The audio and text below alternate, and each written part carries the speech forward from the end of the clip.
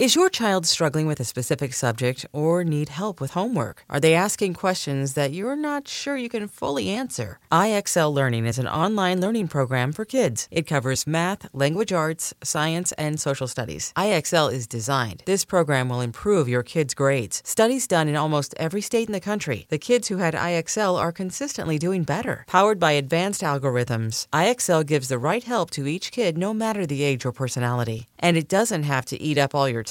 One subscription gets you everything for all the kids in your home, pre-K to 12th grade. So don't miss out. 1 in 4 students in the U.S. are learning with IXL. IXL is used in 95 of the top 100 school districts in the U.S. Make an impact on your child's learning. Get IXL now. And listeners can get an exclusive 20% off IXL membership when they sign up today at IXL.com/audio. Visit IXL.com/audio to get the most effective learning program out there at the best price.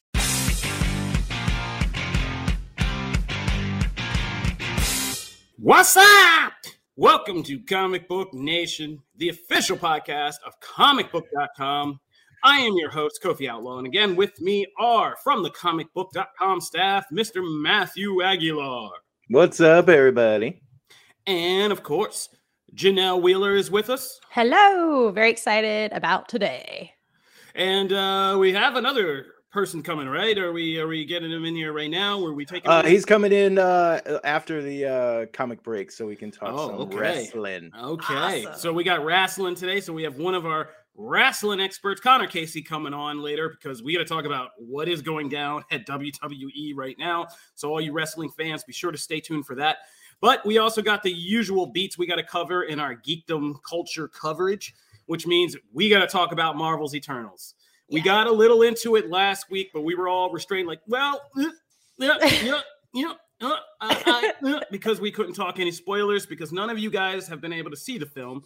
But today, Eternals is out in theaters, and so at the very end of this show, I moved things around, so we put it at the very end, so only people who do not care immediately about spoilers or people who have get a chance to see the film, you guys can rock with us for the show, and then at the end, we're going to do Eternal spoilers discussions, because we got a lot more to get into that we couldn't say last week, but this week, you know, the muzzles are off, and we're going in. So at the end of the show, we will talk about Eternal spoilers.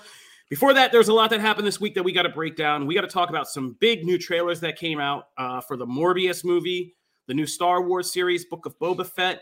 We have some reviews to get about things that are going to be hitting Netflix that you guys should see. So we're going to talk about those. We got some fun new comics to talk about this week. And like I said, wrestling as well. I love these shows because this is kind of what really shows what comicbook.com is all about. We're eclectic. You can't peg us down into one thing. We're all over the place. So we're going to be talking some Marvel, some movies, some comics, some wrestling. So let's get to it. All right. So did you guys remember that Morbius is happening? Like, you know, it got lost in the pandemic here, but Morbius is a movie. It's the kind of the expansion of Sony's Spider-Man universe. And Jared Leto stars as Michael Morbius. And we finally got this kind of full trailer for Morbius, which is going to be hitting, early next year. Yeah. Where it got moved. I can't remember where movies are anymore. But this trailer was, I wasn't very, overjoyed about the first Morbius. It was just kind of like, yeah, that's a movie. Jared Leto's in it. But I liked the second trailer. It gave me more of the flavor and tone. It also let me know what Leto's going to be doing to be Leto in this movie. And so, he can't just be Michael Morbius. He's got to get onto crutches and, be dragging himself. He's always going for that Oscar, but that's okay. It seems that they found a good balance. Yeah, I mean, I like him. I like him. But it seems like they got a good balance. I like him. Yeah. Leto gonna Leto. I mean, Leto's the only man who could come out of the wilderness and be like, wait, there's a pandemic? Which is a true story of what happened last year. That man was out in the desert meditating for like a week and came back and COVID hit and was like, huh? But anyway, that's Leto's world. But anyway, so it looks like they've put him to good use in this. And so the kind of makeup effects and the power effects for Morbius looked a lot cooler in this kind of more finished trailer. And squee to all the fans out there, we got these first kind of big confirmations of Sony expanding the universe with Venom references that kind of show this takes place after Let There Be Carnage, when Venom has been outed to the kind of the world. And there's even a We Are Venom joke in Morbius. So Sony is really not holding back with these connections. But that was my takeaway. It was better than I thought. I would like Morbius. What did you guys think? Leto fan, let's start with you. Yay! Oh my gosh. I feel like Phil in the chat said it perfectly. The trailer got me hyped and I wasn't at all before. I feel very much on this same vein. Like even Leto couldn't get me like super pumped about it because I don't know a lot about this comic, this character. Obviously I know no backstory whatsoever. And I feel like in this trailer, they painted a picture for me. I know his story just by the trailer. And that is a successful trailer to me because it tells me why, like what happened, how he was before. And, you know, it has me intrigued on what's going to like how that story is going to play out. I thought it was a fabulous trailer. Yeah. I'm kind of in Kofi's camp of like, I forgot this movie was happening. so then when they were like started teasing it again, I was like, oh my God, like this might actually be a thing. And the trailer was better than I expected, but I had very like low expectations. I'm not a big like Morbius person anyway. Like if that character's just never really like done anything for me. So I'm kind of going in with a very clean slate. Like I don't have a lot of like expectations of what this needs to be or like the comic personification of Morbius. Like I don't have that. So I just want to be entertained. And this looks interesting. You know, Sony's. You're a 90s kid enough to stump for Darkhawk and Cardiac, but not Morbius. I hate him. I'm like, this character, this Morbius, I don't dislike Morbius. Like, but like there are other characters, especially in the Spider-Man universe. Like the Spider-Man universe alone is so full of crazy D-list, F-list characters. I mean, I care more about Solo than I care about Morbius. Well, Morbius is always, I mean, to be fair, Morbius has been like Marvel's weird. He's one of Marvel's weird, like middle children. Like they don't quite ever feel like they know what to do with him per se, but like he's always been cool. I mean, I'm a vampire person, so that's like, you know, that's my kick right there. I love vampire stuff. So I've always liked him and I liked his kind of thing. And he weirdly aligns with Venom very well. So I could see this working in a film universe as like a team of people trying not to kill people as they save the world. Like would actually be kind of a fun little premise for this. But yeah, they kind of Chloe over on Facebook. Hey, I'm sorry, Chloe over on Facebook. We are talking about the new Morbius trailer starring Jared Leto. So nobody feels left out in this podcast. So that's Chloe over on Facebook. We are talking about Morbius, the new trailer, which you can check out on comicbook.com/Marvel. All right. So Jim is in here and he says Morbius looks great. What a great design. I totally agree. Jim had me write a story today that said a beloved Christmas movie is coming to Disney Plus. And then wait, which one? Is it the Nintendo one? Is it the Nintendo? Jingle All the Way. Jingle All the Way. Oh, so I was using it this as a point to maybe point out Jim's hyperbole, but apparently Matt's totally in line with that opinion. So Jim was totally in line with that headline. One of Sinbad's finest films. Moving right along. Oh my God. Let's talk about the Book of Boba Fett. All right. So Star Wars universe is expanding from The Mandalorian with the Book of Boba Fett, which is this quote unquote event series that that's going to start tomorrow. Morrison and Ming-Na Wen as Fennec Shan. And it's basically going to be about Boba Fett stepping into the aftermath of, you know, the Empire's fall and Return of the Jedi and trying to take over Jabba the Hutt's criminal empire. And basically we're getting something like people have said like Peaky Blinders or The Godfather in space. I'm with that. I'm here for it. And yeah, we'll get into it in a little bit, but this is also a great, I think, going to be an exciting extension of Star Wars comics, and we'll geek out on that in a second. But what do you guys think? Book of Boba Fett. Matt, what did you think about this? I was hyped. All right, and Matt's not. And for reference, Matt's not even like the biggest Star Wars guy in the world. No, Mandalorian has consistently, like, just I'm really not like I enjoy Star Wars, but Mandalorian has really kind of kickstarted that love of the franchise in a lot of ways. And even like from Kofi talking about all the ties to Rebels and things like that has had me diving into those shows and then the comics. So like it's really kind of a Star Wars renaissance for me over the last couple years. But this, man, like I am just so, also it doesn't hurt that like, you know, the ties to the original, like it's just so cool to see Boba on that throne, sitting like in those places that you know from the movies. There is that, and I just love these characters, man. Coming out of Mandalorian, you know, season 2, I did not think like, oh, I would be jonesing for a Boba Fett series, but here we are.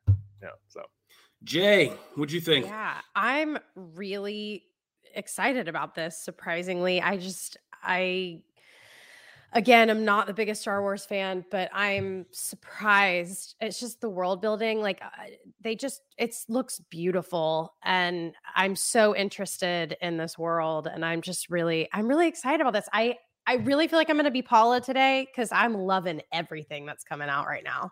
I'm just happy as can be to see content. I really am. JD Smith artist, you are speaking blasphemy, sir. He is just going in about Boba being an empty thing. We can take that on. Yes, Boba Fett was for a lot of years the ultimate. And I mean, he set the tone for what franchises did with characters that barely have any presence, that they become merchandising cash cows. Captain Phasma. Yeah, there you go. Boom. So, oh wow. Well, I mean, seriously. I mean, you are not wrong. The truth is what hurts in my heart right now. But yeah. So that's another great example. So Star Wars has mastered this. But to be fair, in recent years, they have expanded a lot on who Boba Fett is. Like Matt alluded to, if you watch things like the animated series Clone Wars and Rebels, like his whole childhood after, Attack of the Clones and him learning to be a master kind of criminal and smuggler and all that was kind of interesting.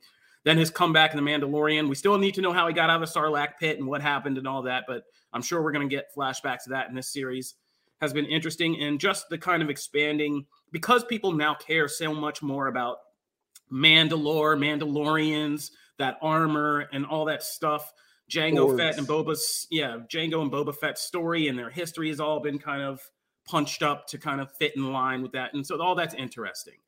I'm just here to see a crime story in Star Wars, which is like what I've been waiting forever to see, which is a Star Wars, like a dirty, gritty Star Wars underworld series. And this seems like this is finally going to be it. Now, I will murk out and say, if you've been reading Star Wars comics, which, again, we push for on this show, we are called Comic Book Nation, but we keep saying, like, you really should dive into these comics because they are great. I think we've stumped harder than almost anybody for these War of the Bounty Hunters crossover, which was centered around Boba Fett and what happened when he tried to get Han Solo's body to Jabba in the first place. But there's evidence in this series trailer that we could get a tie-in to these comics and that Crimson Dawn could be involved. They came back in the comics. The organization from Solo, and Kira, Emilia Clarke's character from Solo is now a major character in Star Wars comics again.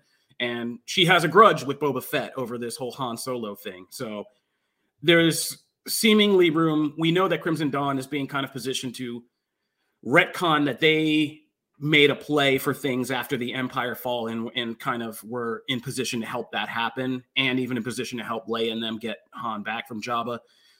And so there could be a way that they are trying to fill the void, and, Boba's competition for Jabba's throne is with Crimson Dawn, which ties it back to Solo. So there's a lot of things that could be very surprising and exciting about this series. That's all to say. So again, if you have not been doing your research on like the Boba Fett and you just still know him from the original trilogy, it's worth looking into before this series gets here, because they've actually made a character out of this guy, and Star Wars is better for it.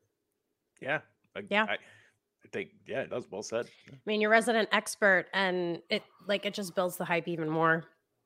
Yeah. So, I mean, even Jim Viscardi is on board with this, and we are in rare agreement, so that is that. So those are those trailers. I think we're hyped for both of these things. One maybe more mildly than the other, but still hyped. I mean, I'm more hyped for Morbius personally. We know your reasons, and they are not wholesome. let's not get it twisted. I'm more excited about that, but we but both know are your good. reasons, and they are not wholesome. So anyway, but then you get to Ming-Na, and I can't say anything. So we'll keep moving. All right, just some quick notices on our What to Watch segment, where we try to kind of let you guys know what there is out there to watch if you haven't been up on it yet, and maybe it's interactive. So if you guys ever want to give us stuff that you want to put up that you feel we're not talking about but should be watching and sharing with others, please, follow us at Comic Book Nation on Twitter and drop your suggestions to us, because we want to hear them. This show is for you guys. All right, I'm up first with Netflix's new movie of the week, which is The Harder They Fall. And I wish I had done some kind of more like preparation research for this. Oh, man. But The Harder They Fall, there we go, IMDb, thank you, is a movie that I've just been running around kind of championing as a Black Cowboy movie, which is basically what it is. It's by James Samuel, who is a very kind of upcoming filmmaker who's showing this unique kind of stylistic way of making movies, genre movies, and that's on full display in The Harder They Fall, which is very much kind of very stylistic funk music influence, great soundtrack. That soundtrack. Yeah. Oh man, I copped that right after I saw the movie. I was like, "Oop, Apple Music, boom!" So yeah, great soundtrack and just just all-star ensemble of actors. Jonathan Majors, who's joined, from Loki and Lovecraft Country, Zazie Beetz from Atlanta and Deadpool 2. R.J. Cyler, who's Power Rangers, Eddie Gaffey. He's so good in this too. Yeah, R.J. Cyler. Yeah, he's a scene stealer in this. R.J. Eddie Gaffey, who was Darwin in X-Men First Class. Whole bunch of people are in this. Damon Wayans Jr.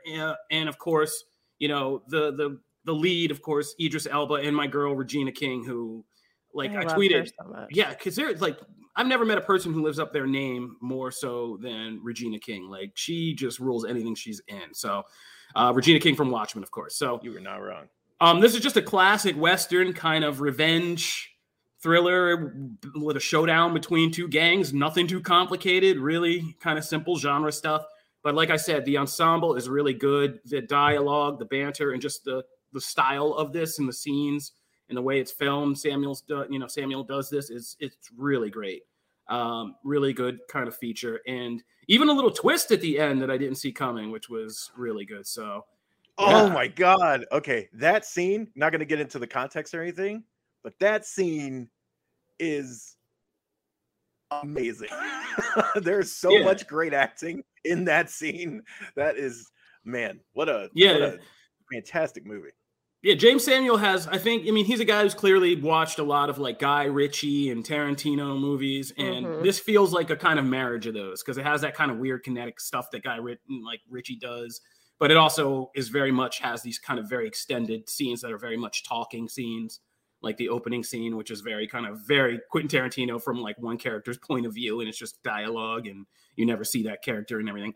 But really enjoyed this. So The Harder They Fall is on Netflix. If you're looking for something this weekend and you are a fan of Westerns, or Idris Elba, Jonathan Majors, Regina King, or any of these awesome actors, check it out because you won't be sorry. Matt, you got something special for the people to share. Let's share it. What was okay, so Red Notice. That's what you're singing? I throw it to you. What? I didn't sing. There was nothing to sing. I was going to sing something that there's no real intro for that. So anyway. Darn it. We need more the Matt Netflix singing. thing, though. Keep it with the Netflix thing is Red Notice, which comes out next week. But reviews and embargo impressions are going live, and you can find more of that stuff on comicbook.com. We've talked about this trailer. It's just being kind of this super fun thrill ride type thing. I think Kofi coined it the movie. I think at some point it was kind of all this stuff that you kind of come to expect from stuff with The Rock, Ryan Reynolds, and Gal Gadot all in one movie. And it pretty much is that. And I enjoyed the snot out of it. I'd really had a blast with this. I mean, it's very if you liked Hobbs and Shaw, there's similar vibes, right? Ryan Reynolds and The Rock have great chemistry together. So basically, those scenes from Hobbs and Shaw with Ryan Reynolds and The Rock. Well, here's the thing. Ironically, so Hobbs and Shaw, because it's Statham, who's more of a, to me anyway, is kind of more of the action hit a little different. So I actually preferred the action scenes in Hobbs and Shaw to Red Notice, but I actually prefer the scenes just between Reynolds and Rock where they're just dialogue and back and forth. I actually enjoy those more than I did those scenes in Hobbs and Shaw. Their chemistry just in being in a scene together is fantastic. I wasn't as impressed with the big action set pieces as I was in Hobbs and Shaw. And I just think I've come I think that's more to do with Statham's really good at those movies and makes almost any scene that he's in those movies pop even more than it does on paper. And in this one, they're fine. I enjoyed them. Gal's, I love seeing her in a villain role. It's fun. She has fun with it. She's clearly having fun with it. So, it's not going to win Oscars. It's not that type of movie. But I enjoyed it. I thought it was fun. I thought it hit that sweet popcorn blockbuster feel note that I was kind of looking for. It's a Netflix movie. JD Smith artist says, so it's Rock as Rock and Reynolds shows up as Reynolds. I mean, here's the thing. People, because I totally agree. Yes, but that's what they are in every movie. I mean, aside from Will Smith's, like, you know, when he goes for an Oscar, you know what I mean? When he goes for like an award season type of thing, Will Smith's pretty much Will Smith in every movie. I mean, you could say that about most. Channing Tatum is almost Channing Tatum in almost every movie, except for the ones that like you can clearly see he's pushing himself to a different thing.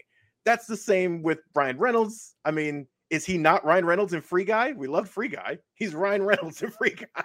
True. True. You know, it's the same type of thing, but I'm okay with it. All right.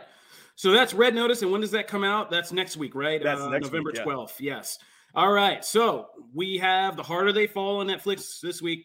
Red Notice this week. Or you can watch some excellent stuff on Paramount Plus, where we stream, which is also awesome. So, you can watch us. Yes, exactly. That was the bigger selling point. You can watch Matt be Matt, Kofi be Kofi, and Janelle. Well, I mean, you're nobody else but Janelle. No, I was trying to think of a comparison, but you're only, I mean, Janelle's like, you're too many people in one. So Janelle, whatever phase of Janelle we're in this week. Will she break dance? Will she sing? Will she make a cake? Will she make it? I was going to say, will she make a cake? We don't know. Cosplay. Well, there you go. Boom. Jack of all trades. Oh, by the way, right. A Gamora cosplay. Oh, yeah. We got to shout that out. Yeah, awesome. Man. Gamora, Star-Lord, and my dog is Yondu. Let's go. You guys, the family pick. So good. Yeah, you guys did it. You guys did Guardians right. That was weird. So, yeah, we got to shout that out. Janelle, you did killer cosplay. Thanks. I got retweeted by James Gunn. Wow. There you go. Boom. That's pretty cool. That's better than me just yelling at him all the time to do things, which he never responds to. He'll probably all right, we're going to take a break. And when I get myself together, we're going to come back because we have to talk about comics, the crazy things that just happened in wrestling, and, of course, the main event. We are going full spoilers on Marvel's Eternals. We got a lot to talk about. Be sure to join us when we come back.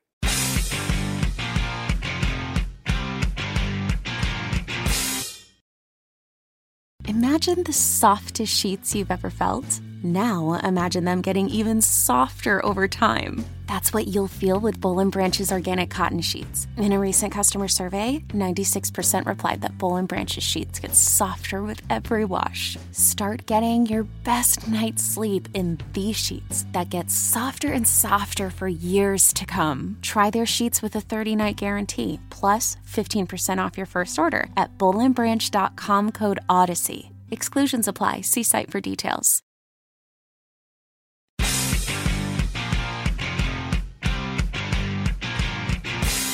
We are back for the second half of our show. We are going to be talking about comics, the crazy things that are happening in wrestling right now, and end things with a full spoilers discussion of Marvel's Eternals. So up first, let's go with comics. Matt, we're going to do a little bit tighter this week, but let's talk about, they're all good books, so let's get into them.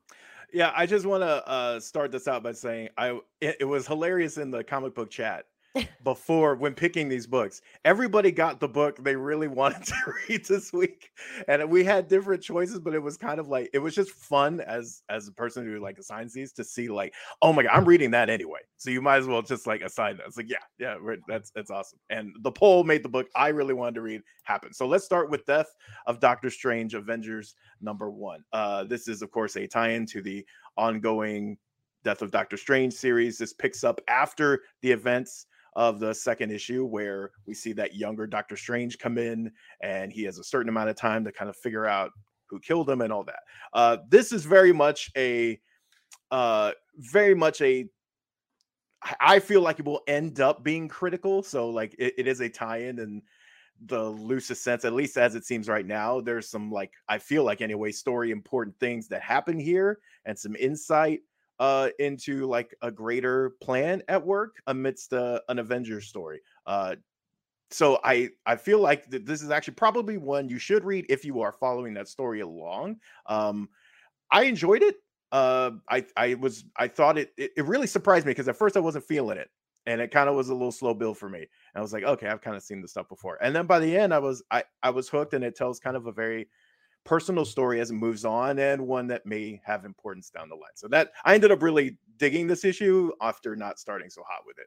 Janelle, what do you think? I just want to say I love that the people in the comments are like, "Is that Juggernaut?" Like Yeah, that's why you should read it, because it's really exciting, and because of that, I don't want to spoil anything. So I'm just gonna say I feel that this is going to be, it's going to have a really cool payoff, and I'm intrigued by how it all kind of like fits in with the previous books, just like you said. And yeah, I thought it was great. Even though there's no Strange, he's barely in here. Yeah, they're talking about him, and that is enough for me. Like, and I really liked Iron Man in this one, like a lot. Yeah. And that's the biggest thing, right? Is that we actually get the few Strange scenes we get are actually in the past, for the most part. And it's if people are Illuminati fans, you will get a kick out of some of the things that happen in this issue as well. And so I really dug it from that. Kofi, what do you think? I was surprised that about how big in scope this kind of makes the death of Doctor Strange feel. I didn't understand. I thought we were just kind of reading a limited series or something. But this event obviously has opened the door to a lot of other things Marvel can play with. There's just the general premise that because Doctor Strange is gone, this magical barrier that's been protecting us this entire time is gone with him. And now all these mystical threats can start popping up. That was really good because it really expanded on how this affects the entire kind of Marvel universe, as opposed to just the magical Doctor Strange corners of it. And I was it was funny to see a comic book deal with the battles that have taken before, that have been happened before, because the Avengers got their tails kicked by these new villains, the three sisters, or whatever they're called. Mothers. The three mothers, yeah. And we were talking about how good it was in the second issue of Death of Doctor Strange, to have actual frightening mystical villains that are Avengers level threats, and seeing how they have like basically PTSD from like facing these villains is really interesting, especially Iron Man, because we said that was so creepy, that one mother who was just made up of the statue covered in worms and stuff, and it got in his armor, and seeing him deal with that and hearing him kind of start to barrel over the edge towards his alcoholism and things like that. It was a really kind of interesting thing that makes these villains, their presence feel felt. And so as far as tie-ins goes, this wasn't just like some random story connected to the other one. This actually had stakes. I thought it got weird towards the end with like Iron Man and the other dimension. And I'm just hope they stick the landing with this child thing, like, because it feels like it get a little too, wonky on the mysticism side, but I hope they can balance it, because the opening with Iron Man saying why he doesn't trust Doctor Strange, and like all of that, and his kind of anxiety that magic makes Tony Stark feel because of who he is all real good stuff. So I hope it doesn't get too far out there. I love those two. Golly, I hate that we're not getting more of that in the MCU.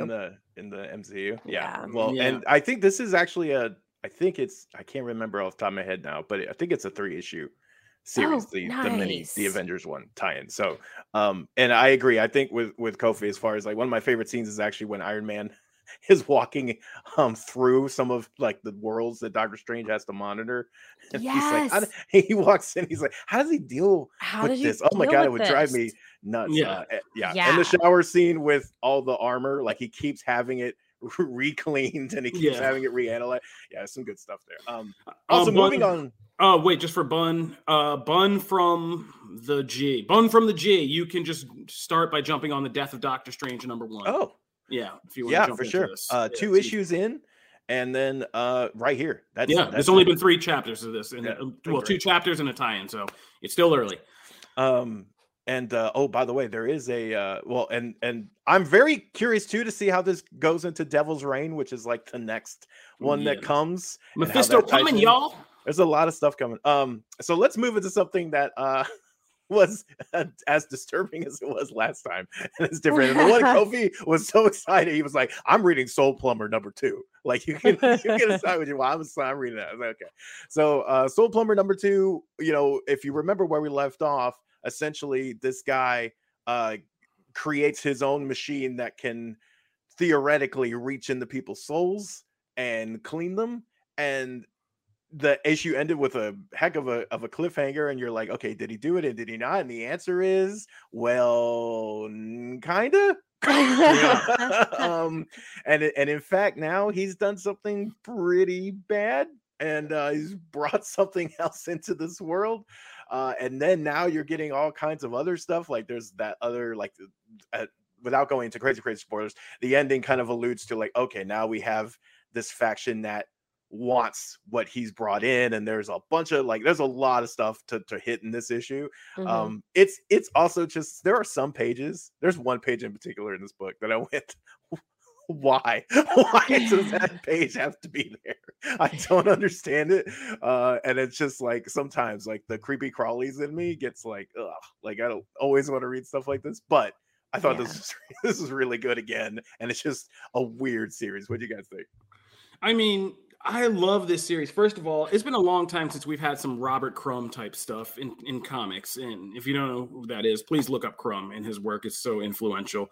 But this gritty, dirty world that this comic is inhabiting was great.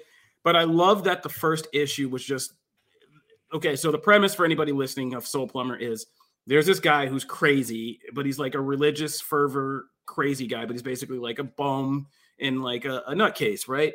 And so he goes to this seminar where people are selling these soul cleaning machines, and it's a con artist thing, but he takes it and he really buys into it, and he makes his machine, and he tries to cure his homeless, crazy, guy that he knows of being possessed, quote unquote.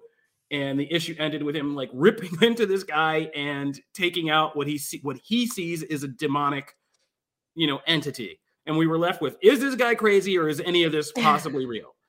And now this issue handles that question so well. And just kind of like, for the whole time, you're like, this dude's just really nuts. Until like the end of issue 2, where they're like, maybe not so much. Like somehow he has Forrest Gumped his way into like this situation where he's messing with the forces of nature, and it's getting real big. And there's like other organizations out there. Like, it's just good. And it's just the way this plays with like horror, comedy, and just satire of, the way that certain things like, religious beliefs are used against people and against, the poor, the downtrodden, the mentally unstable people in the world it's interesting stuff. And if nothing else, this series gets a reaction out of you. So it's very visceral, I guess would be the word. I mean, you said it perfectly. You just literally summed up everything. I guess I'll just add to this. It feels like, did anybody read like highlights when you were a kid, and you'd find the hidden images section, and you'd like go through and try to scribble and find all those hidden images? Like it's so detailed in some images that you're just like, oh my gosh, is there like a hidden sock that I'm supposed to be finding? Or it just reminds me of like a hidden image book. It's just really cool to look at. The art is just unique and really interesting. I like it a lot. The whole thing is just great. Also, I thought that I really thought he was just imagining the entity until the end. I was like, oh no, this is actually happening. Like it's not just him like hallucinating that he found a spirit. Like this actually happened. Also, I just love the name Blorp. Blorp, yeah. That's just like, wow. And I just love this character, like how just like seeing his past and all that stuff, and like it's just it's crazy. When you try to join the seminary, it's a world, and it like draws you in, and it is definitely a world. So it is definitely a vibe. Definitely one to pick up. Moving on to the book I was most to complete the trifecta. The one I was most looking forward to was Dark Knights of Steel #1, which is has everything I love: superheroes, knights, medieval swords, King Arthur vibes. Like I was in from the minute. And then you add in Tom Taylor, and I'm sold. So this is like another in kind of his, reimaginings of the DC universe that he does so well. At least in my opinion, he does incredibly well. And it's funny because this book, like right from probably, I guess, like the 4th page, maybe, kind of surprised me. We're so used to seeing, and the premise of this, by the way, is that if Superman's obviously as a kid, he was put in the rocket, and the rocket hit Earth, and then he was discovered by Mom and Pa Kent, and that's how he was raised. And he's raised by humans, and that's why he feels close. Yada yada. So in here, the beginning part of that is correct. And what they described in the official synopsis was always like, okay, so he crash lands, but he crash lands in like a different time and place, right? So this is going to be kind of a King Arthur vibe and stuff like that. But the rocket opens, and it's like, oh snap! Like he wasn't alone in the rocket, and his parents are there. So like, I was like, oh man, and she hasn't even had him yet. She's like about to have the baby, and like, so Jor-El and Lara. Yes. Yes. So like that alone, like in the first 5 pages, very much sets a different, completely kind of changes like your assumptions about how the story will play out, because you just expect it. You're so used to seeing that typical way that we've seen a lot of stories like The Nail, Red Sun, all of those kind of start with that same premise. Oh, he lands at a different place in time, and what happens to him. So like for this to kind of change that up is really interesting.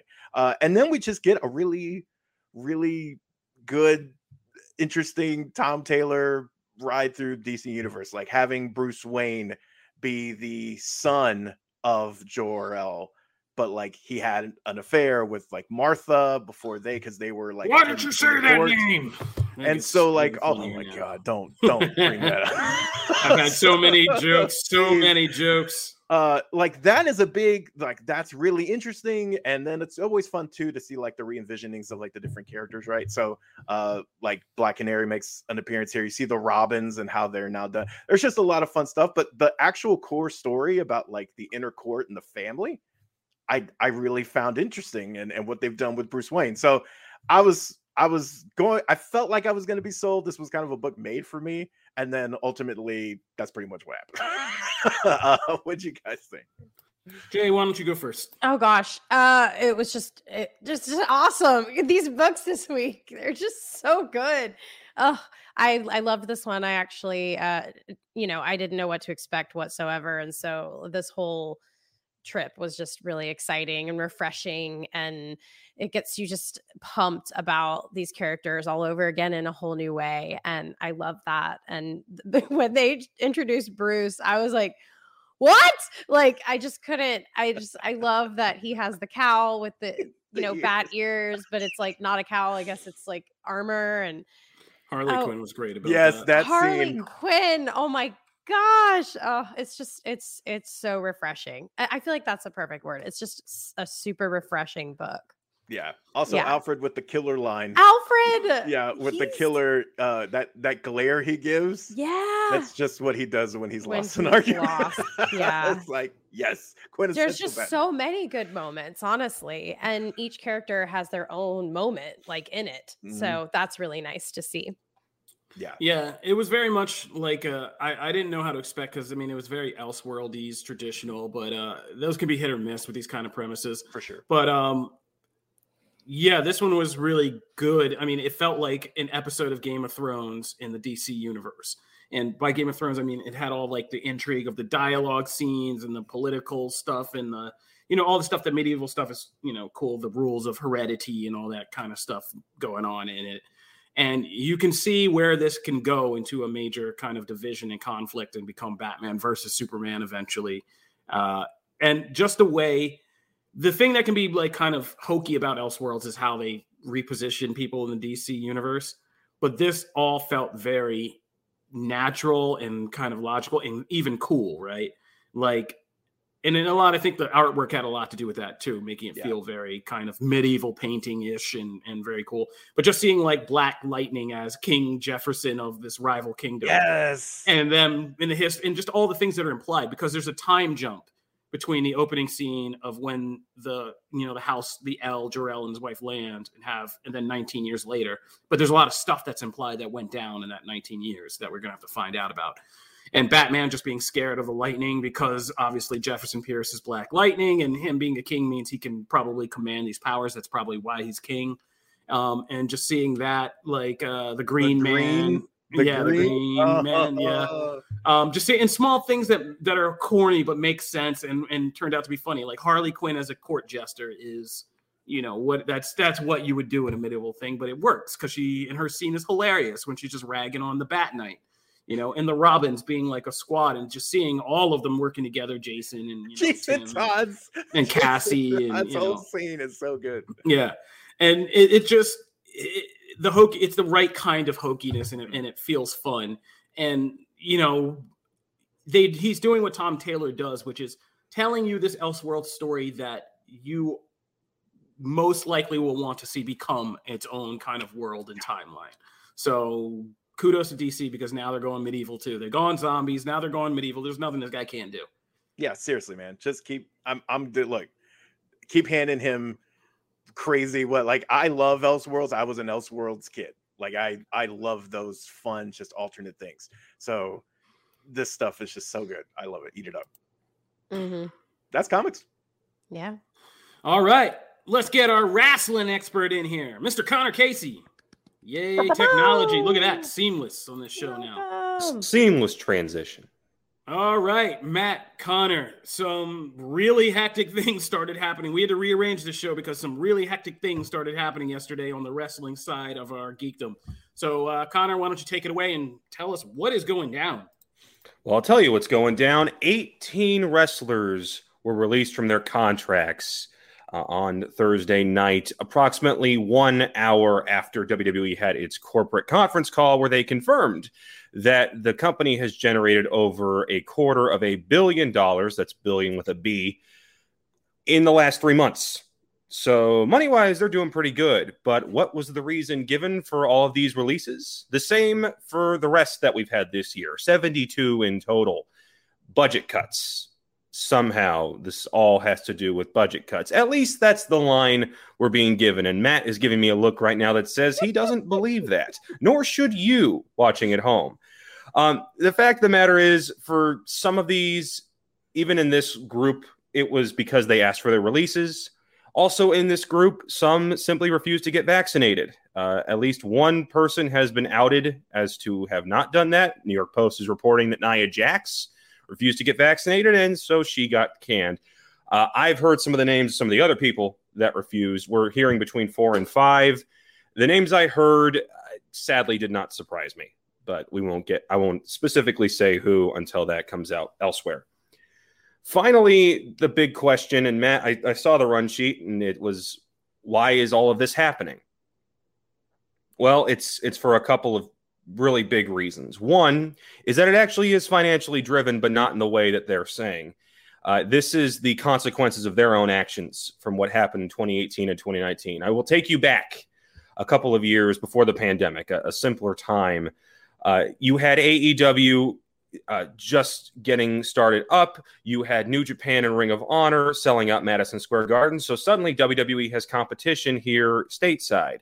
On top of that, they're also pitching the idea of effectively snuffing out the independent scene by running it. Some of you may remember the presentation Triple H gave, where he presented all of these different NXT branches in different parts of the world, different hotbeds of pro wrestling. This is why we got NXT UK. They pitched NXT Japan, NXT Brazil, NXT Mexico. I think there wasn't one in Africa.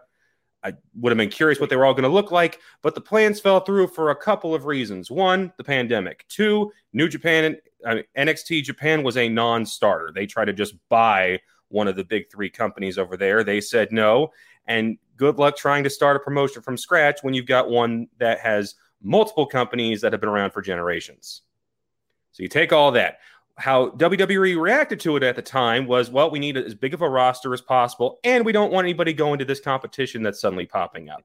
So they lock in as many of their current wrestlers as possible to big, long-term, lucrative contracts. They also try and gobble up as many wrestlers from the indie scene as possible so that they can be shunted to either NXT or one of these other branches that they're trying to start up.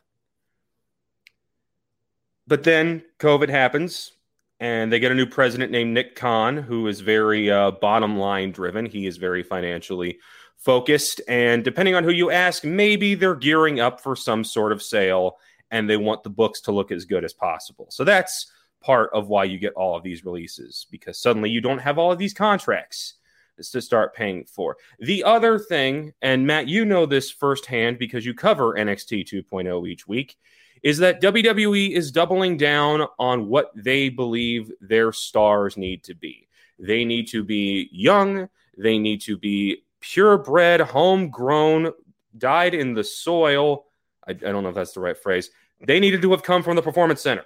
Dyed in the wool. That was the phrase I was looking for. They needed to have come from the Performance Center and nowhere else. And you will notice that some of the biggest stars that were cut this time around, what did they all have in common? They had all made their names somewhere else. Yeah. And had come into the company with expectations as a result. And if you look at people that are being let go, people that they're just allowing contracts to expire, your Adam Coles, your Daniel Bryans, it shows the trend that they're trying to get as much of anyone who has even the scent of independent wrestling on them out of there in favor of guys like Braun Breaker and Von Wagner and 20 other people that they've introduced in the last month. So Braun Breaker is going to be a star, though. Braun Breaker will be a star, but he's a Steiner. So that's that's where that comes from. So I don't want to get into the thing of discounting the talent that is there because all these people, you know what I mean? Tony D'Angelo, man. I love Tony D'Angelo. Lots of people love Tony D'Angelo. Amazing. That dude is awesome. Don't you dare hate on the Gabagool. Oh, it's so good. Anyway. What were we talking about? What was the topic? You mentioned Tony D'Angelo. I go on this 5-minute rant and you just flop. Wow, Jim Viscardi's in the comments saying he is offended. About what? What did I say about him? About Tony D'Angelo, probably. Who knows? But anyway, those are the many, many reasons why this is all happening. It sucks. It's unfortunate. It's not as unfortunate as it was last year because when all those firings happened, nobody had anywhere to go because the pandemic had shut down every other promotion. The only option you had was go to Daly's place down in Jacksonville where it was empty and try to sneak your way onto an AEW show on a one-off if you could. And that didn't happen to a lot of folks. Right. But Matt, so what is your reaction to what transpired yesterday? Honestly, a mix of every time this happens. I mean, it's always kind of the mix of two things. It's like it doesn't shock me anymore. Certain names do surprise me, to hear them on there. But overall, these things don't surprise me anymore. It's like I don't understand them from a talent perspective, but I understand. Okay, well, WWE is very much leaning into it. Ironically, this follows a lot of the similar patterns we saw in WCW's time. Mm-hmm. It's very much, and if you look back at that, I mean, look, I've made frequent comparisons from AEW to WCW because they followed a similar blueprint. Tony Khan's a big fan of WCW. So, again, I'm not saying they make the same mistakes, but I'm just saying they follow a similar blueprint. Mm-hmm. And in this case, you can see WWE reacting a lot like they did back then, which is, hey, we're going to lean into what we do, which is characters and whatever. And last time around, that didn't work. That didn't work. And it was when they had to get out of their comfort zone that they found success. You have to push things. And in some cases, 2.0 is a great example of this. In some cases, the ones that are working on 2.0 it's a mix. It's because obviously the whole point is not every single wrestler, not every single formula is going to work the same for every single wrestler. And you really need to approach them as individual people and accentuate what they do well. Tony D'Angelo is a perfect example. That character should not work. It's ridiculous. It's an over-the-top mobster dude, and it's clicking. It's clicking with fans and whatever. That's all you hear when throughout the week, right? Anytime he's on the bump, that's all you hear. It's going over fans. That does not mean that your poker theme is also going to work. Or the Shawn Michaels music video. Oh my God, that was terrible. So you know what I mean? So it really needs to be an individual basis. And what WWE is doing is very much reacting like they did back then. We're going to get into this in a minute, but this brings up a question of, at least now, after their non-competes go, they have somewhere to go. They have Impact, they have lots of places to go. They have New Japan, ECW, MLW, Impact. And we've seen a lot since their non-competes have gone. We've seen a lot of them actually do all of them.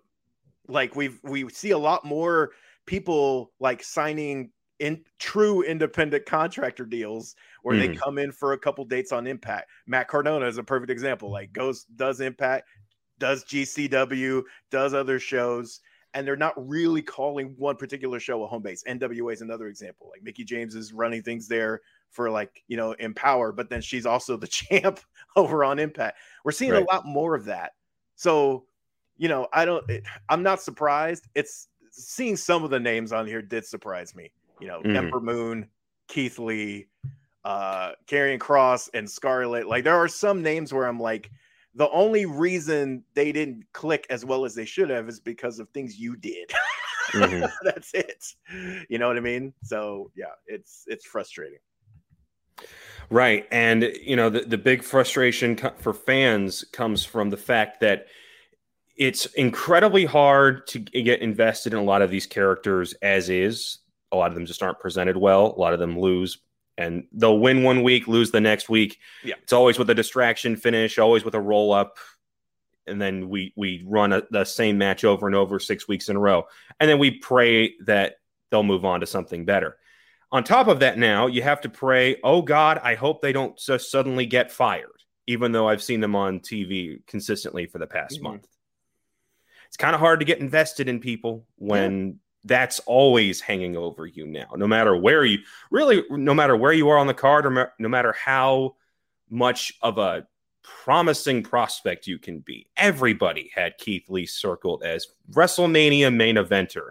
And the flashes that we had of it with him and Roman and him and Brock, that showed that was a reality. Moment. Oh my God. The crowd popped for that moment. And Brock popped when he's like, "Oh, big fella!" at the Rumble. You're like, can't mess it up, and then they did.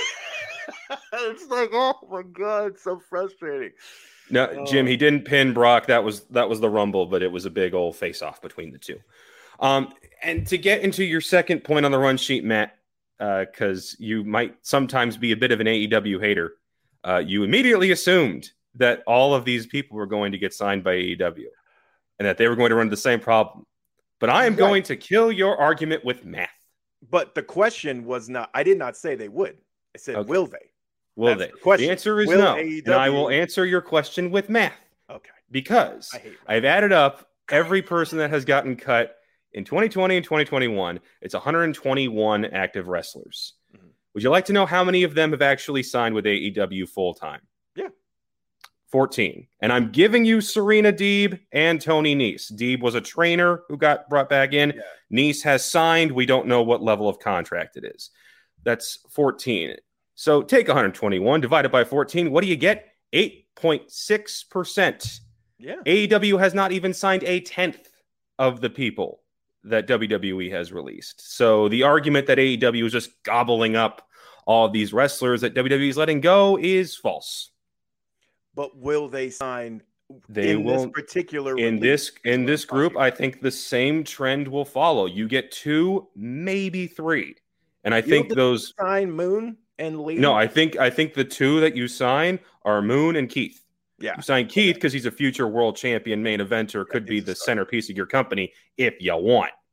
Ember Moon could be a pillar of your women's division. She could also be champion. There's a ton of great matchups for her to have. And number 3, maybe you bring in Mia Yim just because of her connection to Keith. Maybe you bring in Taya if she doesn't want to immediately go back to Impact. That's it. Yeah, I feel like in both Cross and Scarlett and Taya, I think they're Impact bound. Like that would probably make the most sense for them. Just honestly, just from like their character stuff and what they can do and things like that. Also because they were all formerly there. I think that would be a good fit for them.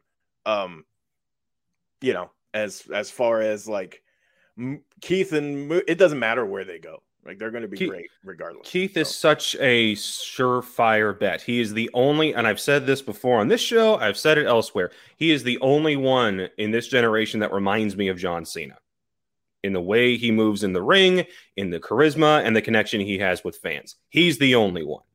Everyone makes the Roman comparison. He wishes. Who makes the Roman comparison? I don't think he's people. Like Well, Roman people will compare Roman to Cena because he's the head guy of Roman the generation. and the top guy. Yeah, but they're like nothing alike. They're nothing. Yeah. The comparison stops there. Kofi, that is the bottom line with all of this. The releases are unfortunate, but all of these people will find opportunities elsewhere for sure. Okay, thank you guys. That's wrestling. Crazy things. I didn't watch this movie. I'm getting out of here. Bye, guys. Later, Connor. You can check out comicbook.com wrestling for all the updates and breakdowns on what's going on, who's been let go, and speculation about what it could all mean. That leaves just one thing to talk about today. Our last segment will be our spoilers discussion of Marvel's Eternals. So we are going to be talking about Marvel's Eternals in full spoilers. If you have not seen the film, we waited to the end specifically so we could give you guys a chance to jump out. If you have not seen it, we are not going to spoil this for anybody. We're not trying to spoil a thing for anybody who hasn't seen it. This is your last chance. Spoiler alert! Marvel's Eternals going down right now. Okay, so last week, let's pick up this discussion because we talked about this last week, but I want to just kind of now say in full what I've said. I think that the biggest crime for this, I always say, when a movie goes wrong, there's either three things that went wrong. Either the writer dropped the ball, the director dropped the ball, or the cast dropped the ball or was miscast in some kind of way. I think the Eternals ensemble does a great job. I don't think there's a problem there. I think Chloe Zhao is a great director. I don't think there's a problem here. But I think the problem with Eternals is that once again, Marvel Studios did what they did with Captain Marvel and wrote themselves into a corner that made for a not enjoyable film. Like the whole kind of way this movie, first of all, the characterizations of the Eternals is very uncertain and weird. Like, are they kind of robotic? Are they like robot people? Are they very feely people? It's kind of like uncertain, how to kind of stage who these people are in terms of godlike beings who oversee all this stuff.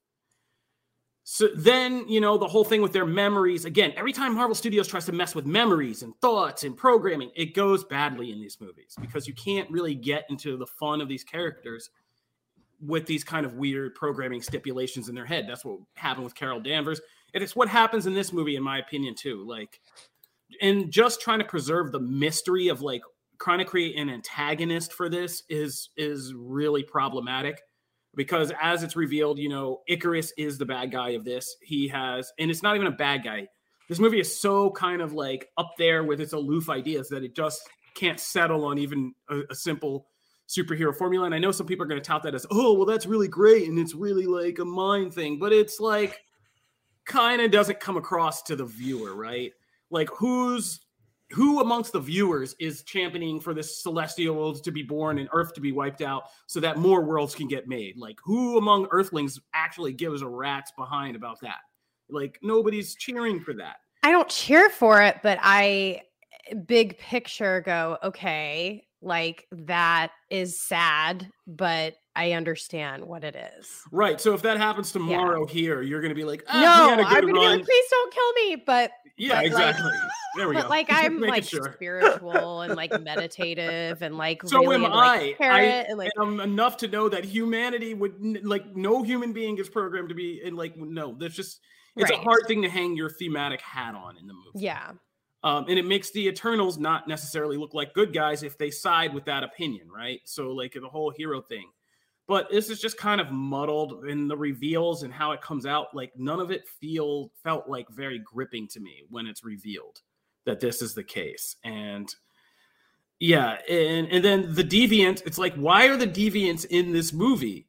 Like there's a whole thing with the Deviants and they're just kind of a bait and switch. And it's just like when we have a Deviant that mutates throughout this movie, and I don't think they even say his name in the film. Like I don't think he gets a name, even though it's a Crow, yeah. And I don't think they ever say his name because he never says anything. He doesn't introduce himself. He's supposed to be like a mindless beast that's barely getting sentient every time he eats an Eternal or sucks their life force out. But no explanation of why this guy's different, like what the deal is here or any of that. There's no characterization of the Deviants. They're just CGI things that are running around this movie just to keep the Eternals running to another point. Do you think they'll come back in some iteration with more importance? I do you think wouldn't they'll just care. kinda Like, yeah, I mean, I let think it? this dropped the ball. Like, who cares about the deviants after this? Like, I Yeah. don't I mean, see I do because of the comics, like that, and that sucks because the deviants like, aren't popular in the comics either. Jim would be so happy right now if he was here to hear Janelle say that. well, just the fact that like Thanos is deviant material is very interesting to me. Like I want to know how or why, but obviously like the ones in the movie, like I don't understand how he could like.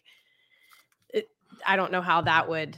Yeah, we still become don't. We anything. watched 2 hours and 37 minutes of this, most of it exposition, and we still have no real concept of who or what the Eternals are, like how this is tied to Thanos and you know Star Fox, his brother, you know Harry Styles. Like none of that feels cohesive or relevant or like anything like it matters. This movie was just kind of a weird mishmash. I don't want to get too serious, but I also have a real problem with the kind of the PR stunting about the inclusionary thing and the diverse cast in this and stuff. Because there are some finer points. This is like diversity by Disney, in my opinion. Like this is the most diversity by Disney thing I think I've ever seen. And in that sense, it still manages to get some questionable things wrong. First of all, you know, the two actual biggest inclusionary characters in this, who are Phastos and Makkari, are like the last two I'm pretty sure Eternals introduced, and it's not like until like an hour and a half into the movie. You basically get a whole feature before we get to either of those characters, right? So like how much they're in the movie is questionable. Makkari is the biggest thing I could see is just like I feel like a Disney focus group was like sat down and was like, how many subtitles could people watch for a hearing impaired character before they begin to check out? Somebody did the math and was like, this many lines, and that's how many lines Makkari gets in this movie. Because she is by far the most charismatic, enjoyable Eternal, in my opinion, and she gets the least amount to do in this movie. So how inclusionary that is questionable. I also have a problem, and this is more of a personal thing. While we're championing, the things that Eternals does put out and its cast and the differences and the different races, the different, sexual backgrounds of its characters, all that, there is this weird thing where this movie deals with this theme of, the Eternals having to look at humanity over time and see how good or not they feel about humanity, which, again, as we said last week, it never chases that idea far enough. It doesn't chase any idea far enough. But all of the kind of things that represent the savageness of humanity are all like cultures of color. They're like Middle Eastern and South American cultures that are, representative of the barbarism of humanity in these scenes, which, again, kind of a problem with that. Nothing about England and the Black Plague, and maybe we should teach them not to throw the poop of the trash in the streets and nearly wipe themselves out or anything like that. It's just like, yeah, the Amazon, bro, they were wild savages. Or the Vikings, the Vikings are pretty... anything. But that's a questionable thing about okay, how, what are we doing here? Is this inclusionary? I still have some kind of problems with that, Disney. But we're not going to get too far down that rabbit hole because, again, Eternals doesn't go far enough down that rabbit hole for me to care all that much. It just is kind of a muddled mix of ideas that never feel fleshed out. I feel like I'm not allowed to like the movie now. No, go ahead. Nobody has to agree with me. But I don't have arguments because I feel like every point you're making is extremely valid. And I didn't recognize any of those points. I was drinking a beer and enjoying myself watching this film. And I was just really into it, I guess, because of I really like the heady stuff. I really like the big picture spirituality stuff and the Celestials and the Eternals being AI for me was like, oh my God, that makes so much sense. This is just such a cool take on it. Because I'm into AI and I'm into, space and timey-wimey wibbly wobblies. And we already know all that. So I was just in it, I guess. I was just feeling it and living in it. And when I walked out, I will say this, Kofi, when I walked out, I was like, I love this. And last week when we talked at Spoiler Free, I was like, I love this. But now that it's been this long, I'm kind of like, I really don't remember a lot of the stuff. It didn't stick with me the way that I thought it would. I still really enjoyed it. But again, you're making a lot of points that I just didn't even, they just went right over my head. Like I was just kind of enjoying the process. So now I'm kind of like, I don't know how I feel anymore. I'm confused. That's all good. Yeah, we're approaching our time limit for the show, but let's talk about those post-credit scenes first of all. Harry Styles is going to be Star Fox, Thanos' brother, and Patton Oswalt is Pip the Troll, which is for me the real story. Good for Patton Oswalt for finally getting in the MCU. He has a great character as Pip the Troll. But breaking news today, if you guys haven't checked out comicbook.com Marvel, I was ragging on Jim Viscardi about these post-credit scenes because I didn't think they were. I mean, the Harry Styles thing is big because it's Harry Styles, right? Right. But if you're just talking about, he's been in Dunkirk, he's been in a couple things. Okay. But if you're just talking about like Star Fox and Pip the Troll, nobody knows who that is. Like nobody's gonna be excited about that. But it was Harry Styles, so that was the fun part. But the post-credit scenes was Dane Whitman and the University. At the end of the movie, Circe and the Eternals who decided to kill the Eternal on Earth. They get taken for judgment by what's his name, the Celestial, and they're going to get judged and all that. And basically, Dane wants to save Circe and he's been, putting off the family secret of that he has the ebony blade, and he opens it in his university classroom, and he's thinking about taking it, but he's scared because of the curse. And then we have a voice off screen that, says, "Are you really ready to take up that sword?" And he looks up and he's like, "What the?" And it cuts to black. Well, Chloe Zhao let the cat out of the bag. So this is a final big spoiler. Well, it's not even a spoiler because it's not in the movie. That voice in that scene is none other than Mahershala Ali's blade is in the final scene of Eternal. So that is who comes to see Dane Whitman as he's considering taking the ebony blade is Blade himself. What? Mahershala Ali, yes. So that's awesome. Yeah, so this is that Blade. Makes it so much better. Yeah, and that's like, damn it, Jim.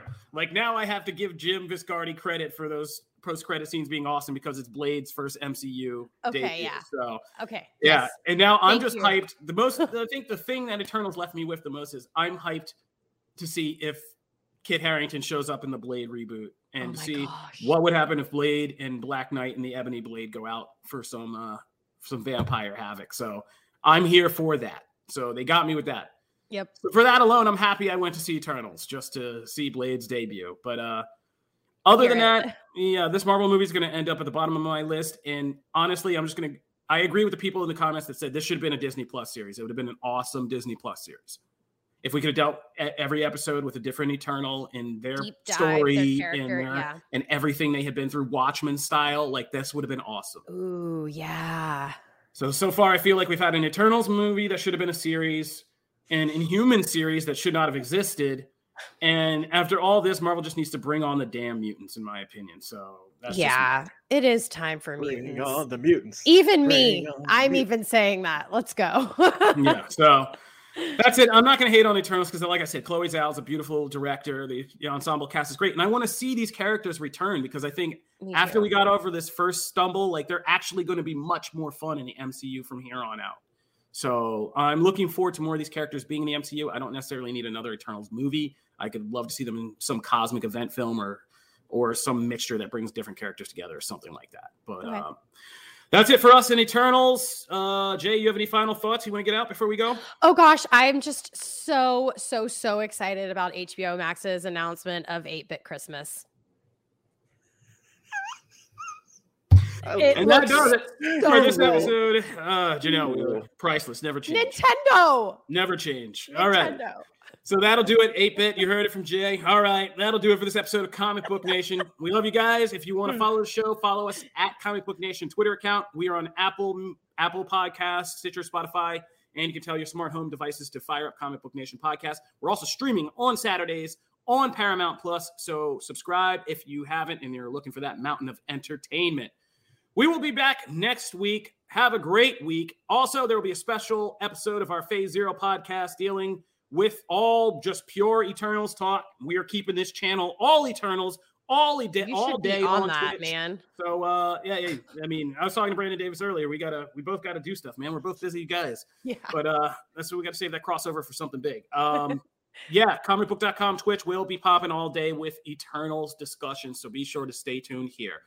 All right, that'll do it. Thank you. We'll see you guys next week. This is Comic Book Nation. Peace.